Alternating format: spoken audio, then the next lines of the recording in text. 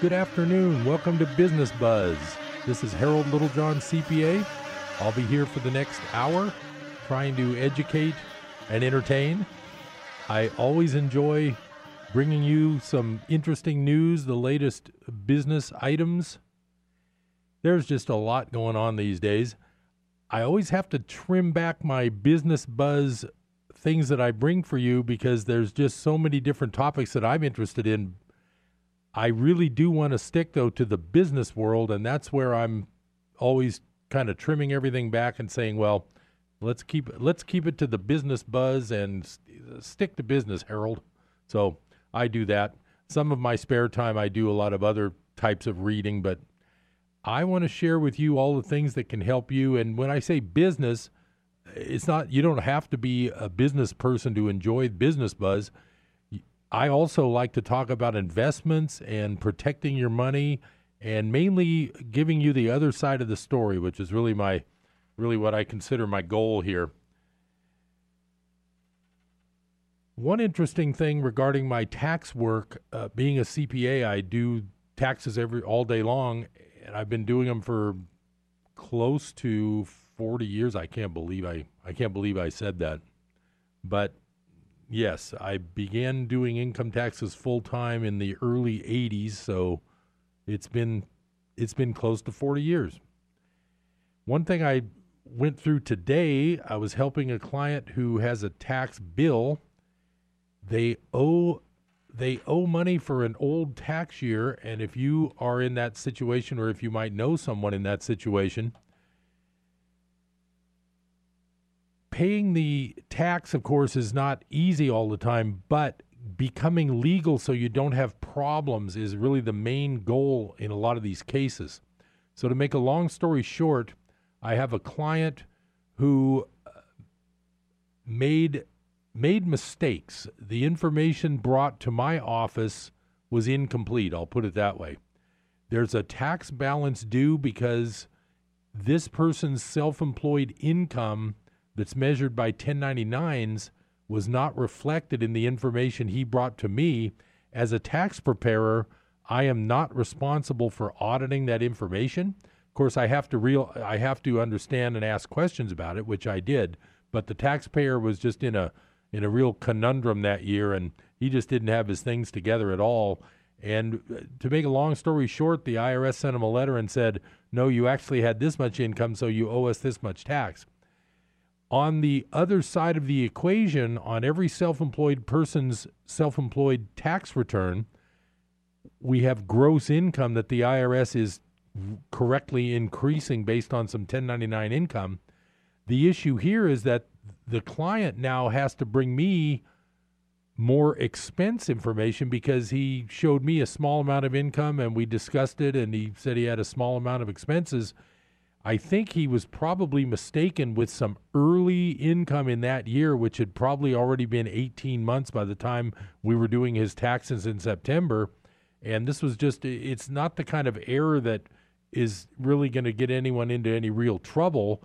The IRS will add penalties, but this isn't the kind of error that they're going to come back and say, you committed fraud and we're going after you criminally.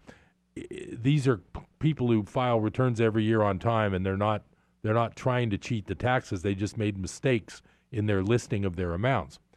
What I'm trying to get at is the stress point here is that this couple has to be legal so that they don't have these nasty letters.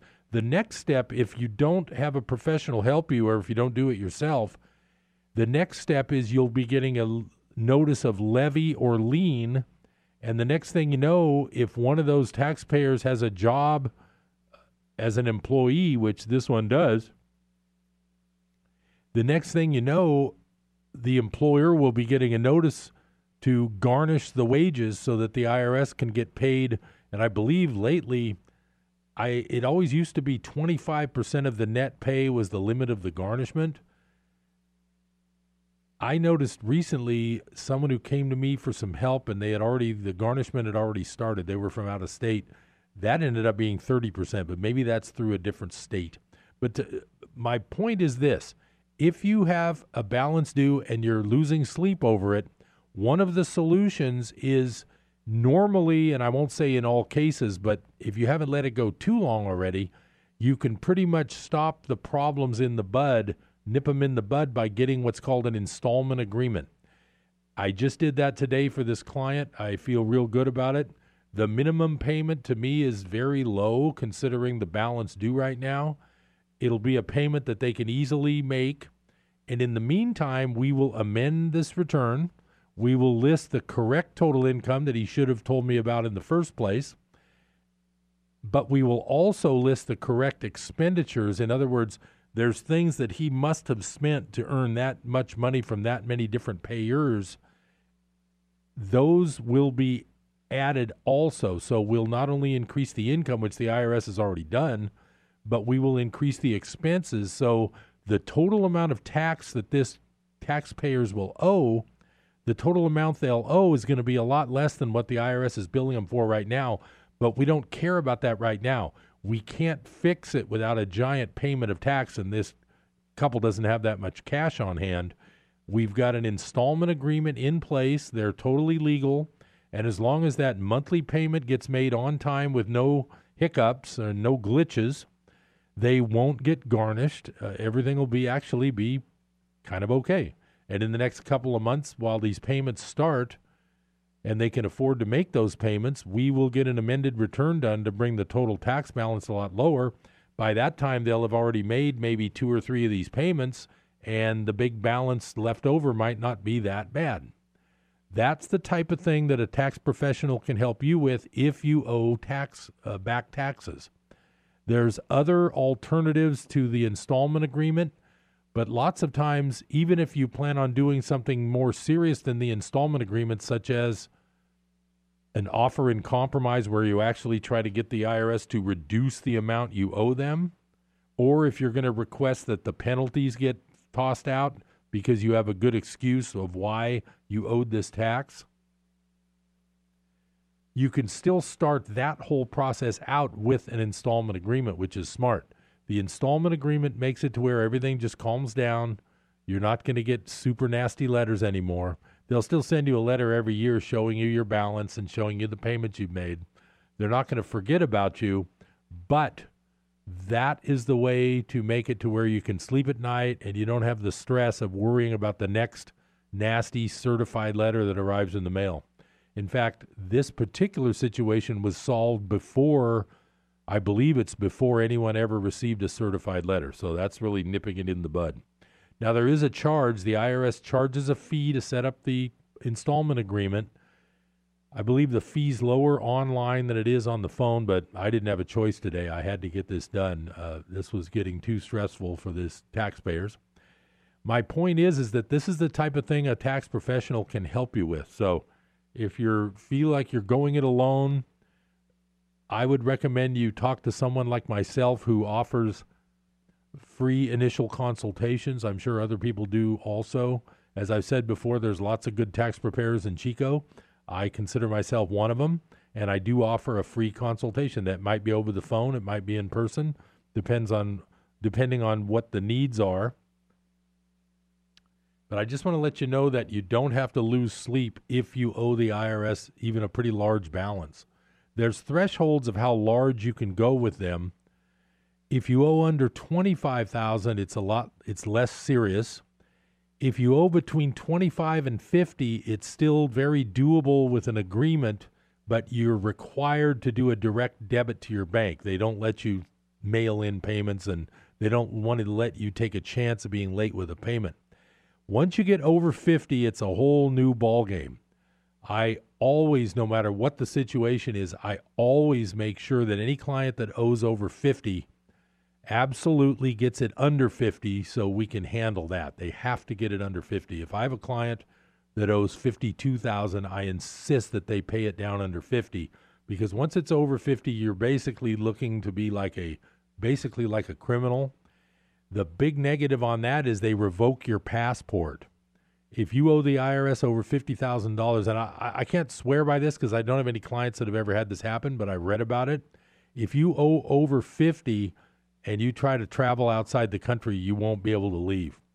They have you pretty much locked into the U.S. because they don't want you disappearing without paying them the tax money you owe. 50 is a big, big threshold, but 25 is a big threshold too. Most people I see, they owe 5, maybe they owe 7, maybe they owe 4, maybe they owe 10, maybe they owe 12, but it's very fixable if you could just take the time and calmly have somebody like me help you with getting the installment agreement set up. It's not rocket science, as they say. Of course, for somebody who's been doing taxes for almost 40 years, it's just something we do. We do this all the time. I like to start off Business Buzz with some quotes, and I picked a few interesting ones today. And I decided that my topic for the quote, since I've been telling you guys, and I have been telling you lately to insure your money. In fact, today's show is all about your money. I'm not a financial planner. I don't play one on television. This is not financial advice. It's merely for entertainment purposes. But I do have a good show today that's going to protect you and protect your, quote, wealth, unquote. And you'll see what I mean by that when I dig into some of these articles. Now, the topic I picked to look at some quotes today was gold.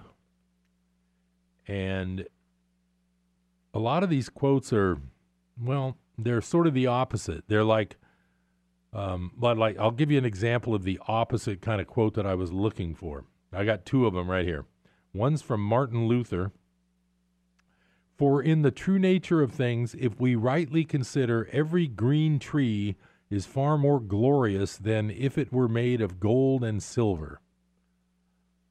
That's not the type of gold quote I was looking for today, because I have been harping on you as a listener to buy some gold as insurance against the money risks that everything else you own pretty much has these days. So when I saw that quote, I'm thinking, well, that's kind of the opposite way. Now, here's another opposite way one. This is from J.R.R. Tolkien, which is the author of The Lord of the Rings. If more of us valued food and cheer and song above hoarded gold, it would be a merrier world. Well, I'm not saying Tolkien did this, but I guarantee you a lot of the people you'll hear on the news and in the government telling you not to bother with gold are hoarding plenty on their own. They just aren't telling you. I can guarantee you that. When they say it's a barbarous relic, when the head of the Federal Reserve says gold is a barbarous relic, it's one of those Ponzi shell games, and you better look under the other card, because they're hoarding all the gold they can get their hands on. They're at least dealing with it. So one of the gold quotes I was looking for that I found, this is from Hernan Cortez. Now, Cortez is not the nicest guy. Excuse me. And Cortez said, "We Spaniards know a sickness of the heart that only gold can cure."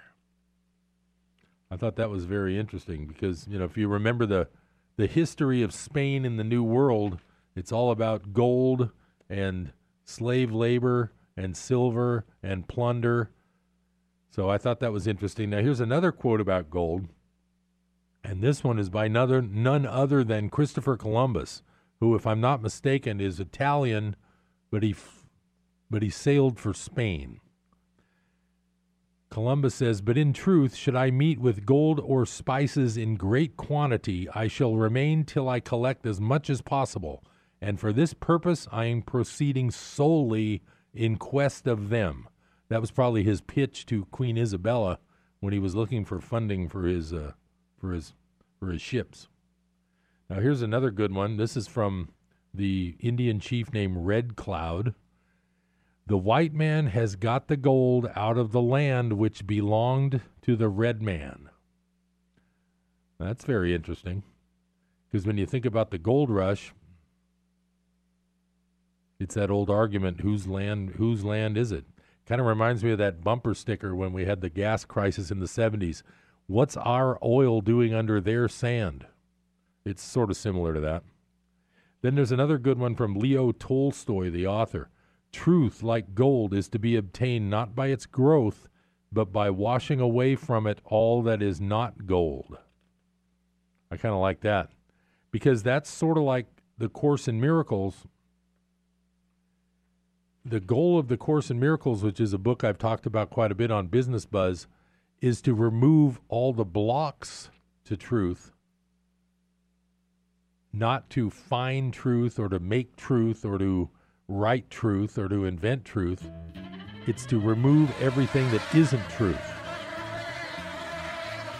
We'll be right back after this first break. I've got a lot more wonderful information for you. I'm going to protect you no matter whether you like it or not. We'll be right back. Everyone is broken in some way, Andrea. No clay has ever become a beautiful pot without going through a little fire. Something terrible happened to me. I haven't told anyone. Just because you see no tears does not mean the person has not cried. Beautifully Broken. A refugee's escape. Militia soldiers are going door to door. You have to get your family out now. A prisoner's promise. Why isn't he coming back? Warren will not bring him through that door any sooner. And a daughter's painful secret converge in this inspiring true story of hope. Something is different with her. Listen to me. We are losing her. Why is my family falling apart? I thought I put it all in your hands. As three fathers fight to save their families. BeautifullyBrokenMovie.com. One night only at Chico's El Rey Theater. Sunday, September 30th. Doors open at 2:30. Tickets are $6 at the door. Hi, this is Rob Walter, host of Red Sky Radio with Rob Walter. This is a program that proclaims liberty to the captives of our beloved nation, where truth trumps political correctness and where the uncompromised Word of God exposes the works of darkness and sets free those held hostage behind the iron curtain of a shamelessly biased media. America, we have a trail to blaze. It's time to saddle up. It's time to ride. Join me at 7 a.m. on KKXX. Saturday mornings at 7 a.m. here on KKXX.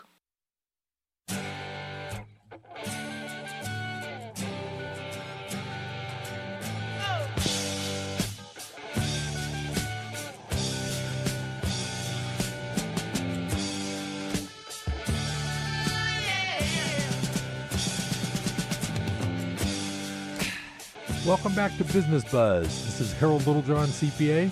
I'm glad you have a chance to spend part of your afternoon with me.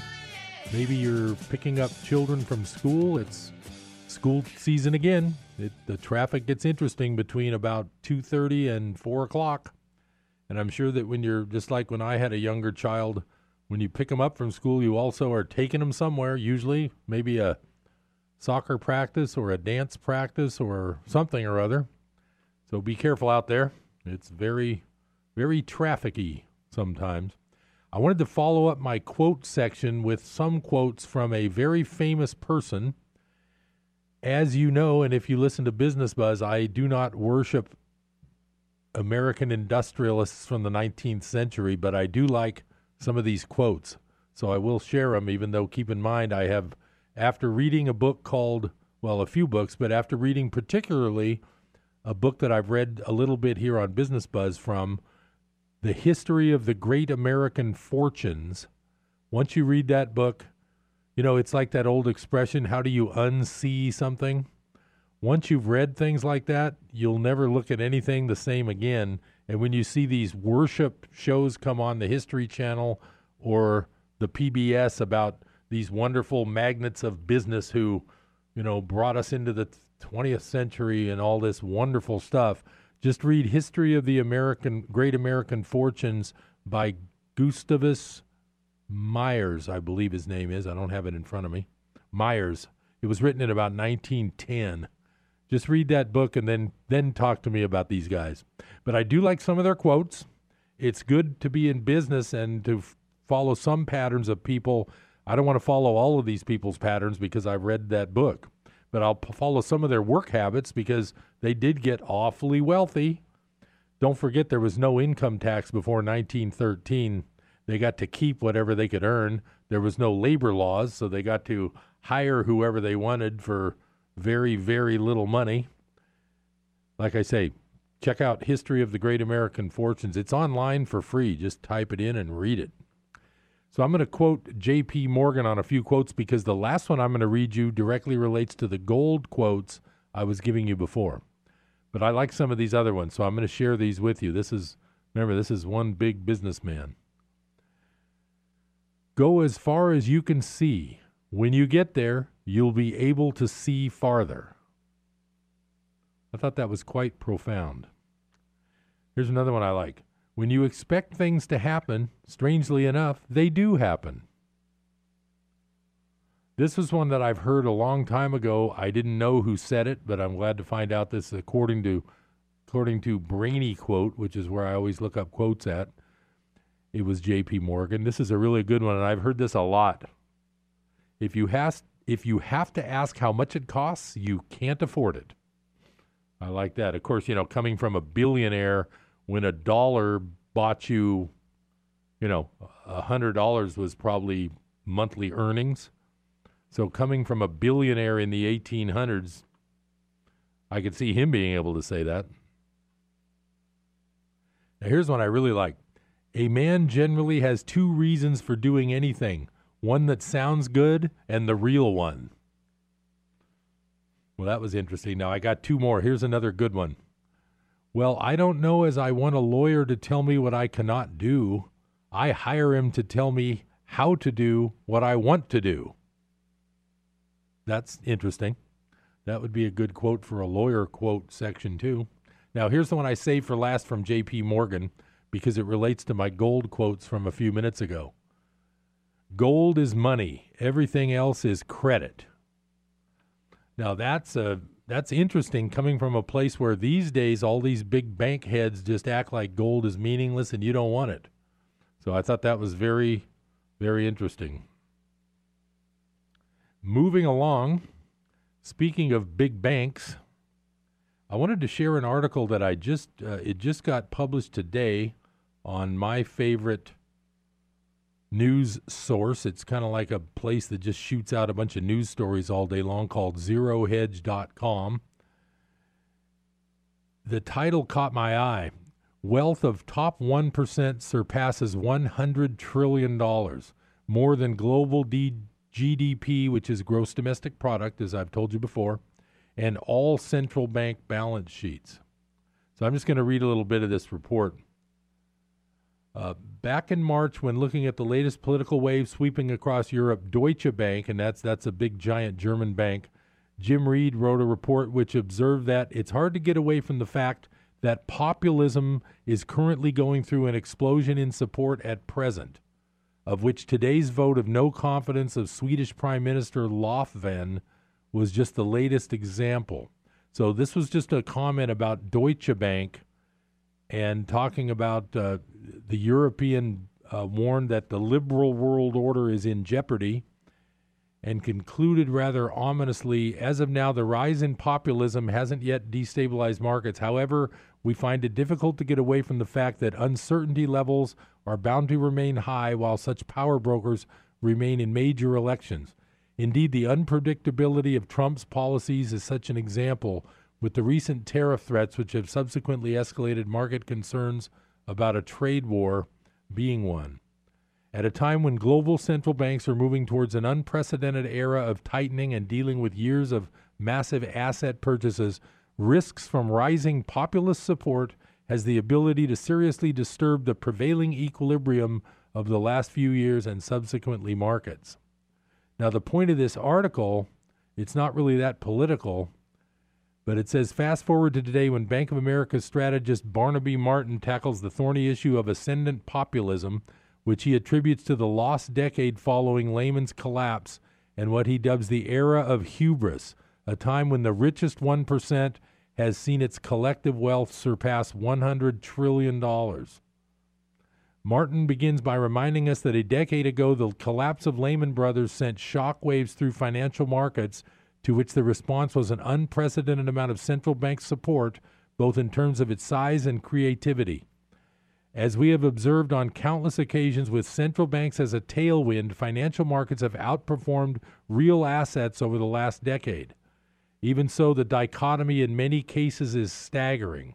And he just goes on to talk about that. Now, one thing interesting today when you hear this word populism, it's interesting that President Trump today spoke to the UN General Assembly, and I happened to catch a few minutes of it before I had to leave. He came on about quarter to 11 Eastern time at the UN, so that was like quarter to 8 here. And it's interesting because he started his speech mentioning that the United States is going to protect itself, but it wants to have friends and partners, but it's not going to be, subject to globalist laws and things. And that was sort of the start of his speech. I wasn't able to hear the whole thing, and I'm not going to sit there and watch TV on that level. I just want to share with you that the reason this article mentions that word about populism is that Sweden just had a no vote of confidence for their prime minister. So this idea of nationalism, which is, I don't consider it a bad thing. I guess some people do. The idea is spreading around the world, and the Brexit and the Trump election were the two things that really kind of started it rolling. So it says the wealth of the top 1% globally has surpassed $100 trillion now, a number greater than the sum of the big four central bank balance sheets, current world gross domestic product, and the cost of the 07-08 global financial crisis. So anyway, that was just an article I wanted to share, because what it's saying is that paper assets, with all this money that the central banks have been printing, which includes our Federal Reserve, they've printed and given away all these trillions of dollars to banks, but it hasn't all trickled down to the middle class. It's mainly the wealthy have increased their wealth. That is what this article is talking about. I encourage you to read articles like that. It's not, you won't hear this on mainstream media. It's unbelievable if you turn on like CNBC, if you've done that, or turn on Bloomberg. Pretty much all they talk about is stocks. That's all they promote. That's all they want you to buy. And the main thing is, if they're telling you to buy one thing and telling you not to buy something else, you probably might want to at least put part of your money into the thing that they say they don't think you should buy.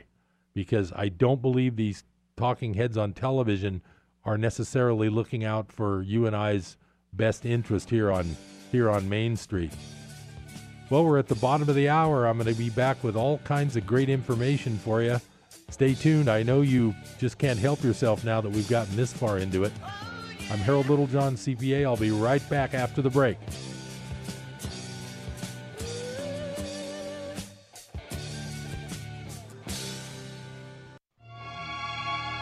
Hello, this is Samantha Landy, and I bring you Psalms of Hope, heard here on Life Radio every Monday, Wednesday, and Friday at noon. So do tune in and join me for beautiful music and an encouraging word from the Lord. Psalms of Hope with Samantha Landy, Monday, Wednesday, and Friday at noon, here on KKXX.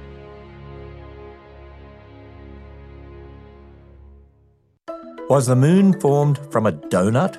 This is Ken Ham, CEO of the ministry behind the popular Answers Bible curriculum. The origin of the moon is a great mystery to evolutionists. They're constantly coming up with new stories to try to explain its existence. And one of the newest ideas is that it came from an Earth that was donut-shaped and it vaporized. Computer simulations showed a shape-shifting early Earth. They then think chunks of debris slammed together and formed a proto-moon. Eventually, heavy silica rain helped the moon grow. Then the Earth shrank, and there was the moon. Because they have the wrong starting point, evolutionists come to the wrong conclusions. But when we start with God's Word, we know God created the moon on day 4. Listen to this program again or view a transcript at AnswersRadio.com and discover more about astronomy and cosmology when you visit our website at AnswersRadio.com.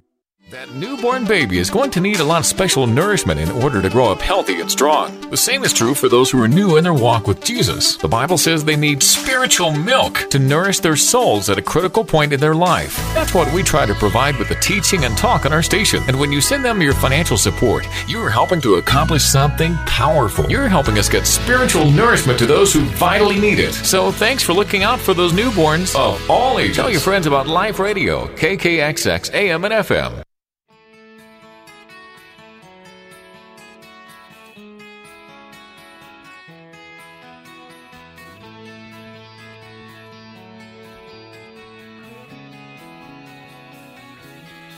Welcome back to Business Buzz. I'm Harold Littlejohn, CPA. I'm glad you have a chance to spend part of your afternoon with me.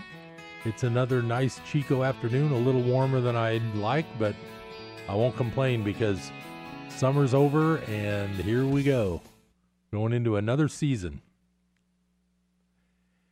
The next article I want to share with you is actually written 5 years ago in 2013, but it's very apropos. It's a subject I wanted to help you with and to educate you on. This is not financial advice. It's for entertainment purposes.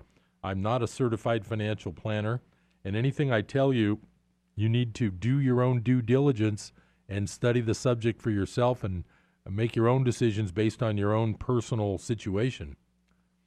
I happen to know you have a personal situation with income tax because pretty much everybody has to file those. That's why I recommend you call a professional like me when you have tax problems.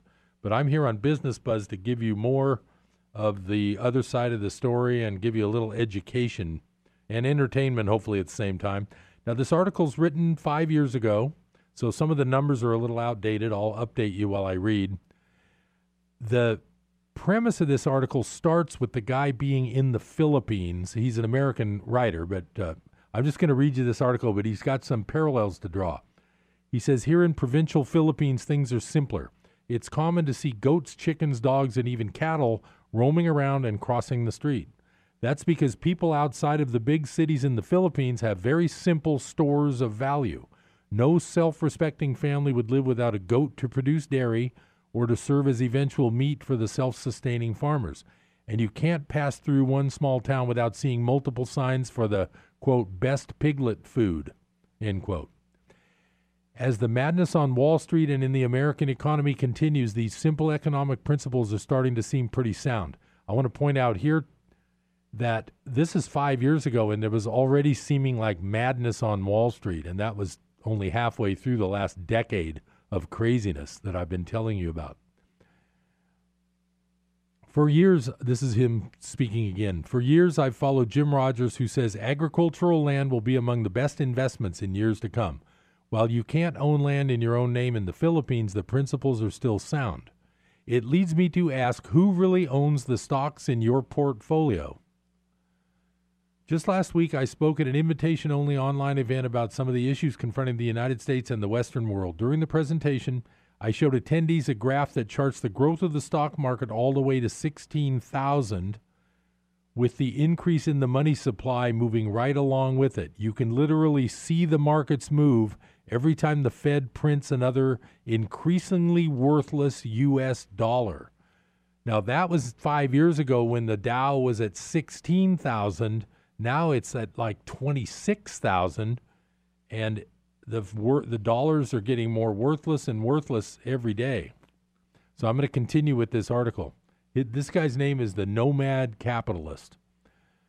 And now that the Fed has claimed it will pull back the lever on the money printing, prices of physical commodities like gold and silver have started falling. Yesterday, both gold and silver dipped as much as 3% intraday. Well, I'll just pop in here and say, nothing new there. They've been going down for the last 7 years, which has been a great buying opportunity for smart Business Buzz listeners. You know who you are. I'll continue. All because the hacks at the Federal Reserve decided to invoke the word taper and actually mean it this time. Remember, the Federal Reserve was pumping money into the system and announcing it from about 2010 to about 2013, called QE 1, 2, and 3. And then they claim to be tapering that. And as I've pointed out before on Business Buzz, I don't believe they've tapered it. I think they've just they've hidden it. So I'm going to keep reading. Even a top guy at the Bank of Canada said that not much will happen when the Fed starts tapering its easy money policies next year. That's because they're really not changing much. Gold isn't a huge asset here in the Philippines, but it is big in East Asia. As a contrarian entrepreneur and investor, I've been looking to add to my precious metal holdings. With silver down 60%, I believe the market has overreacted, and I'm happy to step in at these levels and see what happens. As a little aside here from Harold, silver at this point was down 60% from the $50 high in 2011, so he's talking about buying it at $20, which is a total bargain, even 5 years ago. Right now it's on sale under $15 an ounce, so get yours while you still can. Not financial advice, just entertainment value. Of course, I prefer offshore gold storage through groups like Bullion Star in Singapore, where they actually store your metals in a vault as non-reportable assets.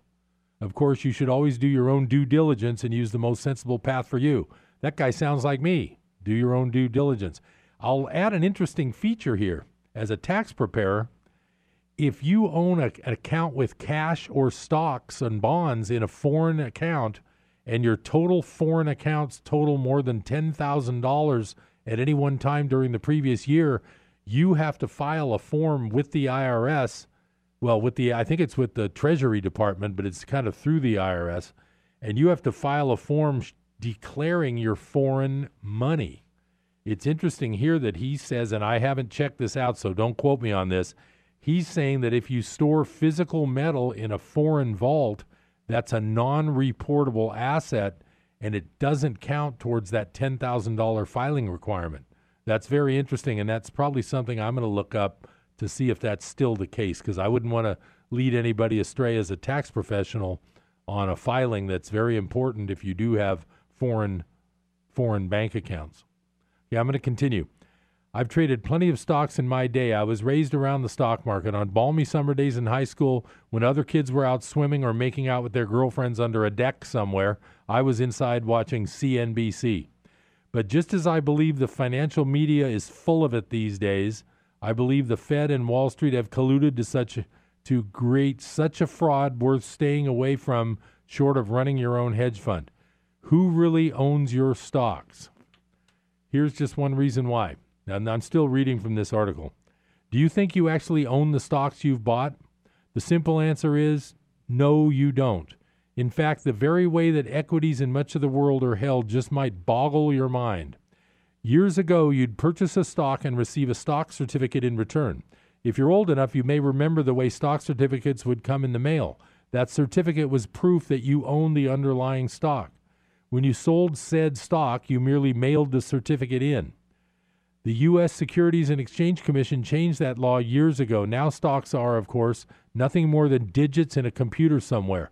While people talk about stocks being merely paper assets, they're not even paper anymore. There's nothing backing them up. In fact, the Depository Trust and Clearing Corporation, DTCC, is the one who actually owns your stocks, not you. The DTCC runs a virtual monopoly standardizing settlements in capital markets from equities to municipal bonds to various other securities. Years ago, the DTCC was set up to alleviate all of the pesky paperwork that came about as more people flooded into the stock market and volumes soared. Today, the DTCC makes $1 billion a year handling the vast majority of transactions in the equities markets, not just in the land of the free, but in over 100 countries around the world. Oh, by land of the free, he means the U.S.? I just have to add that because, well, you know why I have to add that. He means the U.S. After the SEC changed the laws to allow your broker to hold your stocks with you as their beneficiary, they changed the rules again to force brokers out of that game and to use a central nominee. Today, the stock you own is really owned by Seed & Company, and that's spelled C-E-D-E, a partner nominee of the DTCC. Of course, brokers will tell you this is just the way of making paperwork easier and that you are the ultimate beneficiary owner of your stock. But just who are you ceding your stock ownership to? Considering Seed and the DTCC own 90-some% of all stocks in the world, the whole system creates a lot of counterparty risk. I'm going to inject here that I've talked to you about counterparty risk before. That's what J.P. Morgan meant when he said gold is money, everything else is credit.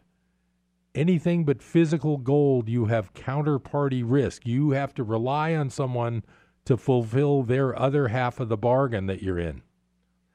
I'm going to go back to this article. Considering that the street name registration of your stocks is a company most stock market investors have never heard of, should ring some warning bells. Of course, the DTCC keeps a low profile for its own reasons, one of which could be the fact that it owned the entire subprime mortgage mess. Of course, Seed and the DTCC applaud their excellent work in keeping you twice removed from the stocks they claim you own, all which propping up ticking time bombs like CDOs. Excuse me, those are those things that blew up in 2008 and almost caused a worldwide depression before they started printing funny money. Yes, these are the people who really own the stocks in your portfolio. Considering how much flack these market guys give gold bugs, it's enough to make the retail gold investor cringe. Here you are getting made fun of for buying gold coins you can actually hold in your hands, all while the market manipulators hold on to your stocks, perhaps without you being any the wiser. No self-respecting Wall Street guy in a power suit would want to live out his days in provincial Philippines.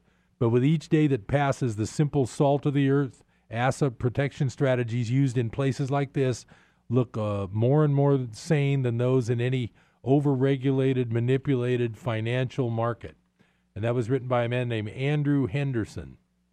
And he's a tax reducer, investment strategist, global citizenship.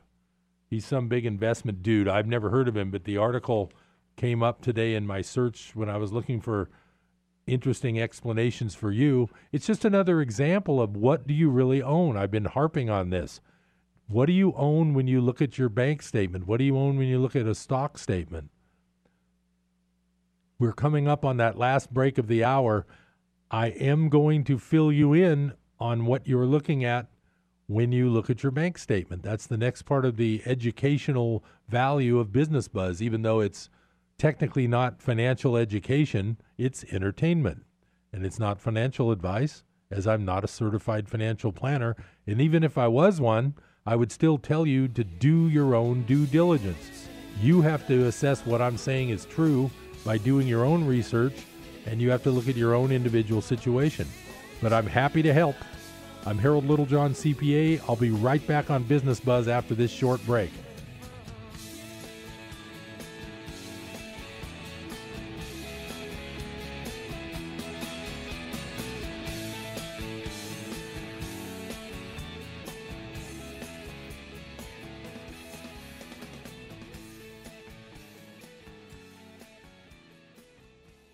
Hi, this is Rob Walter, host of Red Sky Radio with Rob Walter. This is a program that proclaims liberty to the captives of our beloved nation, where truth trumps political correctness and where the uncompromised Word of God exposes the works of darkness and sets free those held hostage behind the iron curtain of a shamelessly biased media. America, we have a trail to blaze. It's time to saddle up. It's time to ride. Join me at 7 a.m. on KKXX. Saturday mornings at 7 a.m. here on KKXX. We bless Almighty God. Let us outdo one another in kindness, unselfish love, and good deeds one to another. Train up our beloved children and grandchildren in the age-old truths exemplified by the Christ. Respect and protect the lives of fellow human beings, preborn and postborn. Our choices do affect the future blessings God can bestow on us. America, bless God. Hello, it's me, the designer jeans in the back of your closet. What happened to us? I used to summer in the Hamptons, and now I'm stuck behind a pair of sweats. Okay, maybe I never really fit you right, but I got a lot more Sunday fun days left in me. So take me to Goodwill, where I can really make a difference. Your donations to Goodwill create jobs, training programs, and education assistance for people in your community. To find your nearest donation center, go to goodwill.org. Donate stuff. Create jobs. A message from Goodwill and the Ad Council.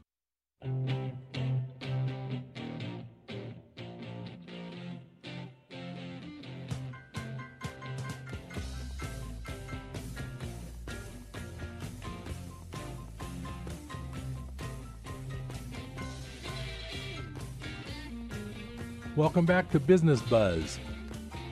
I'm Harold Littlejohn, CPA. I'm glad you have a little time to spend with me today. I've got some really interesting information coming up for you now. This is an article from 3 years ago in 2015, and it is from a website called Bullion Star. There's a thing called fractional reserve banking, and it's abbreviated FRB. And the title of this article is FRB Bail-Ins. You don't own your money. Now, many times I've told you on Business Buzz, well, what is it when you look at your bank statement and you see a balance. What does that mean? I'm going to read this article here. It's not real long, but it's very informative. The account balance on your bank account is known as a demand deposit. Under our fractional reserve banking FRB system, your deposits are used by the banks to leverage lending. What most people think of as their account balance is actually something very different. Many people mistakenly believe that their account balance shows how much they own. This is not so. Instead, it shows what the bank owes you. You merely hold a claim on cash. Knowing this will help you understand that bank deposits are actually loans. Your cash forms the foundation for a banking system that loans out, in parentheses, hypothecates your account balance with the promise that they will keep some of it on hand and return all of it if you ask for it. This is called fractional reserve lending, and this is what all banks do.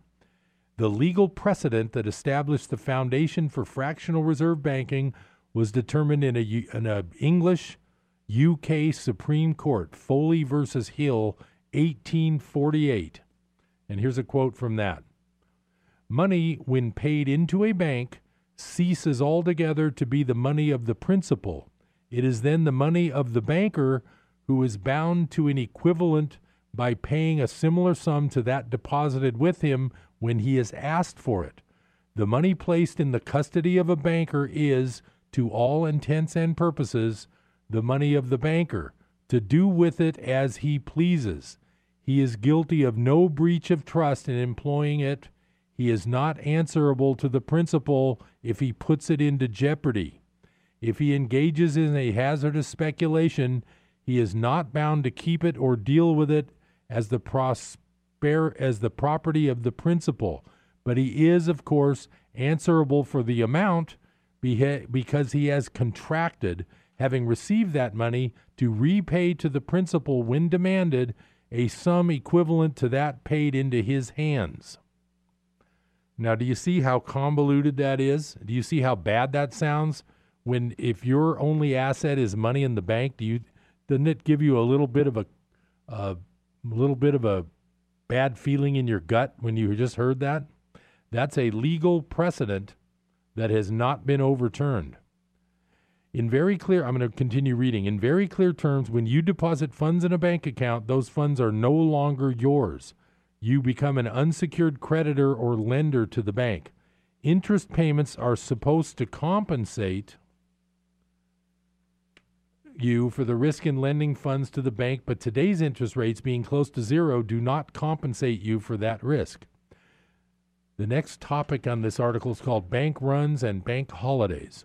Fractional reserve banking works as long as people have faith that the bank will give them back their money. When things aren't going well and when the bank is perceived as having taken too much risk, people start demanding their balances back in cash because their trust in the bank's ability to give them back their money starts to diminish. This is called a bank run, and it is what banks fear most.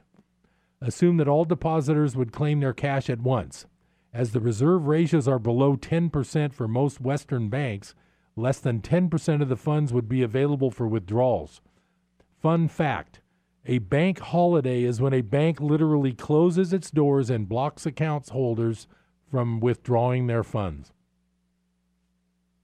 A bank holiday is often caused by a bank run and is a last resort measure to prevent the bank from going bankrupt, as a major bank would rapidly deplete the bank of all its funds when set in motion. The most recent example is what happened in Cyprus in 2013. When it became clear to the Cypriot bank account holders that the Cypriot banks had liquidity problems, isn't that a nice way to put it, liquidity problems? I think I'll tell that to the PG&E next time they send one of those giant bills. Oh, I'm sorry, I have a liquidity problem, sir. Okay, I'm going to continue. When it became clear to the Cypriot bank account holders that the Cypriot banks had liquidity problems, worried account holders started to transfer their funds to other banks and withdraw their cash. Cypriot bail-in as a precedent. Why did the Cypriot bank account holders wish to withdraw their funds in 2013? When the liquidity problems of the banks became apparent and when it furthermore became increasingly clear that no one was going to bail out the Cypriot banks, the account holders acted to try to secure their money.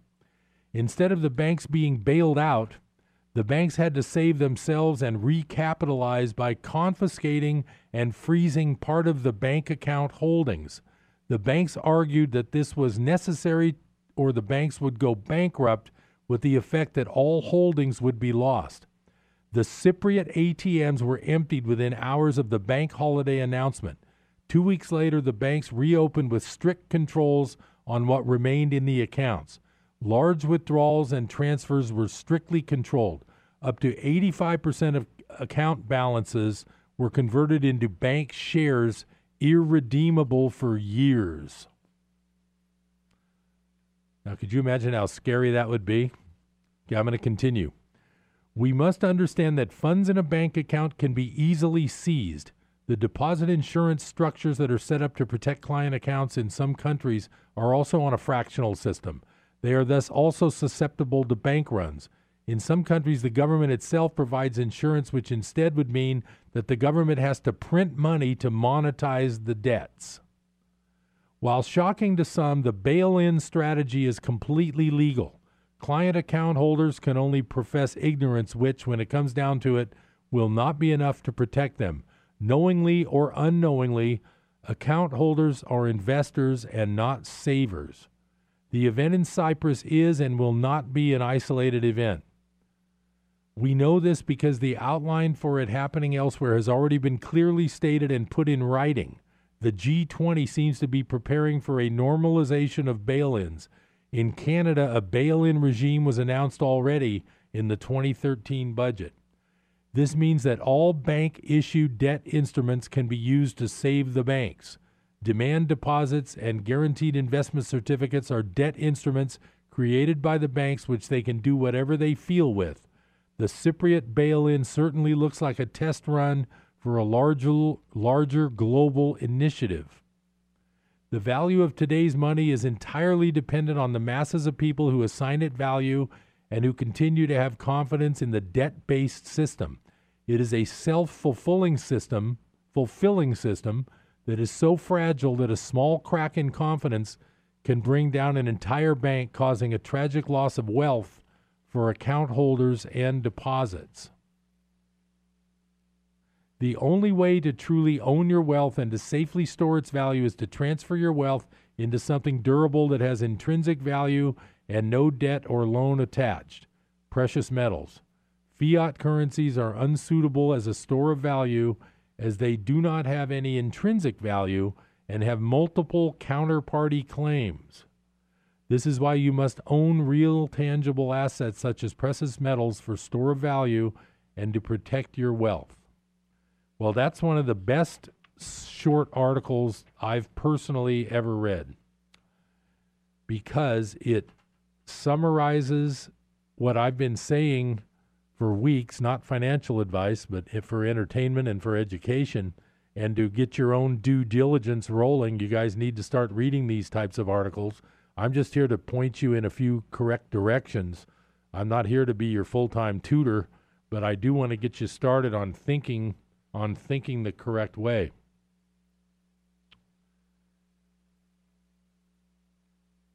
I've just got a few minutes left on Business Buzz today, and I've beaten a dead horse. Last week I told you all about the currencies that are falling. I believe Argentina, which has lost. Now remember, Venezuela's the basket case. That's the one that's lost. Out of every $10,000, you've lost $9,999 just since the start of this year. Yes, you heard me correctly. I'm calling them dollars. They're actually called bolivars. If you live in Venezuela and you had an account with 10,000 bolivars, you have lost 9,999 of those of the value of that money. Your account balance probably still says 10,000 bolivars, but 10,000 bolivars will buy you 1/10,000th of things at the grocery store, if there is anything at the grocery store, than what it would have bought a short 9 months ago. That is called hyperinflation, and that's what's happened in Venezuela. Argentina, on the other hand, is not that much of a basket case. They've only lost 50% of their value in their Argentine peso, I believe. And I believe today it had another big down day in the Argentine peso. I believe one of their finance ministers resigned or something, which I'm sure. Now, that's another topic for discussion on Business Buzz. If you look this up, and I don't know the names of the websites that have this, but it's a very interesting topic. Since about the last year and a half since the Trump presidency started, there's been an extraordinary amount of resignations and non-running politicians. So there's websites that track this. Maybe I'll try to get that for you on a future show. I just don't have it with me right now. The amount of high-level resignations from government, from big companies, and the number of big politicians who aren't running currently to be reelected is absolutely out of control. It's off the charts. I'm not going to speculate why that is, because the point of Business Buzz is not to scare people. It's to try to educate them. And with some of the things I read, sometimes I can hardly sleep at night, but I'm not going to get into that on Business Buzz. I will say that if you want to look up some websites that talk about the number of big-time resignations lately, it's incredible. So people who jump ship when they're, if you're a guy making $5 million a year as the chairman of some big company, would you really just quit? Would you really resign? I don't know. I mean, I'm not trying to read these people's minds. Speaking of minds, for the last few minutes, I like to back up and take it easy. So I'm going to read you part of the Miracle Business Method, my little book project. It should be published this fall. And this little section's called Try This Tip to Free Your Mind. I decided for 4 hours in a confined space to try to not express any opinions. This is a great workout for your quest toward becoming more non-judgmental. One of the Miracle Business Method's pillars is to become non-judgmental as a way to clearing your mind and making better decisions. I admit I slipped and did mention today while driving that a particular song was my favorite from a particular band.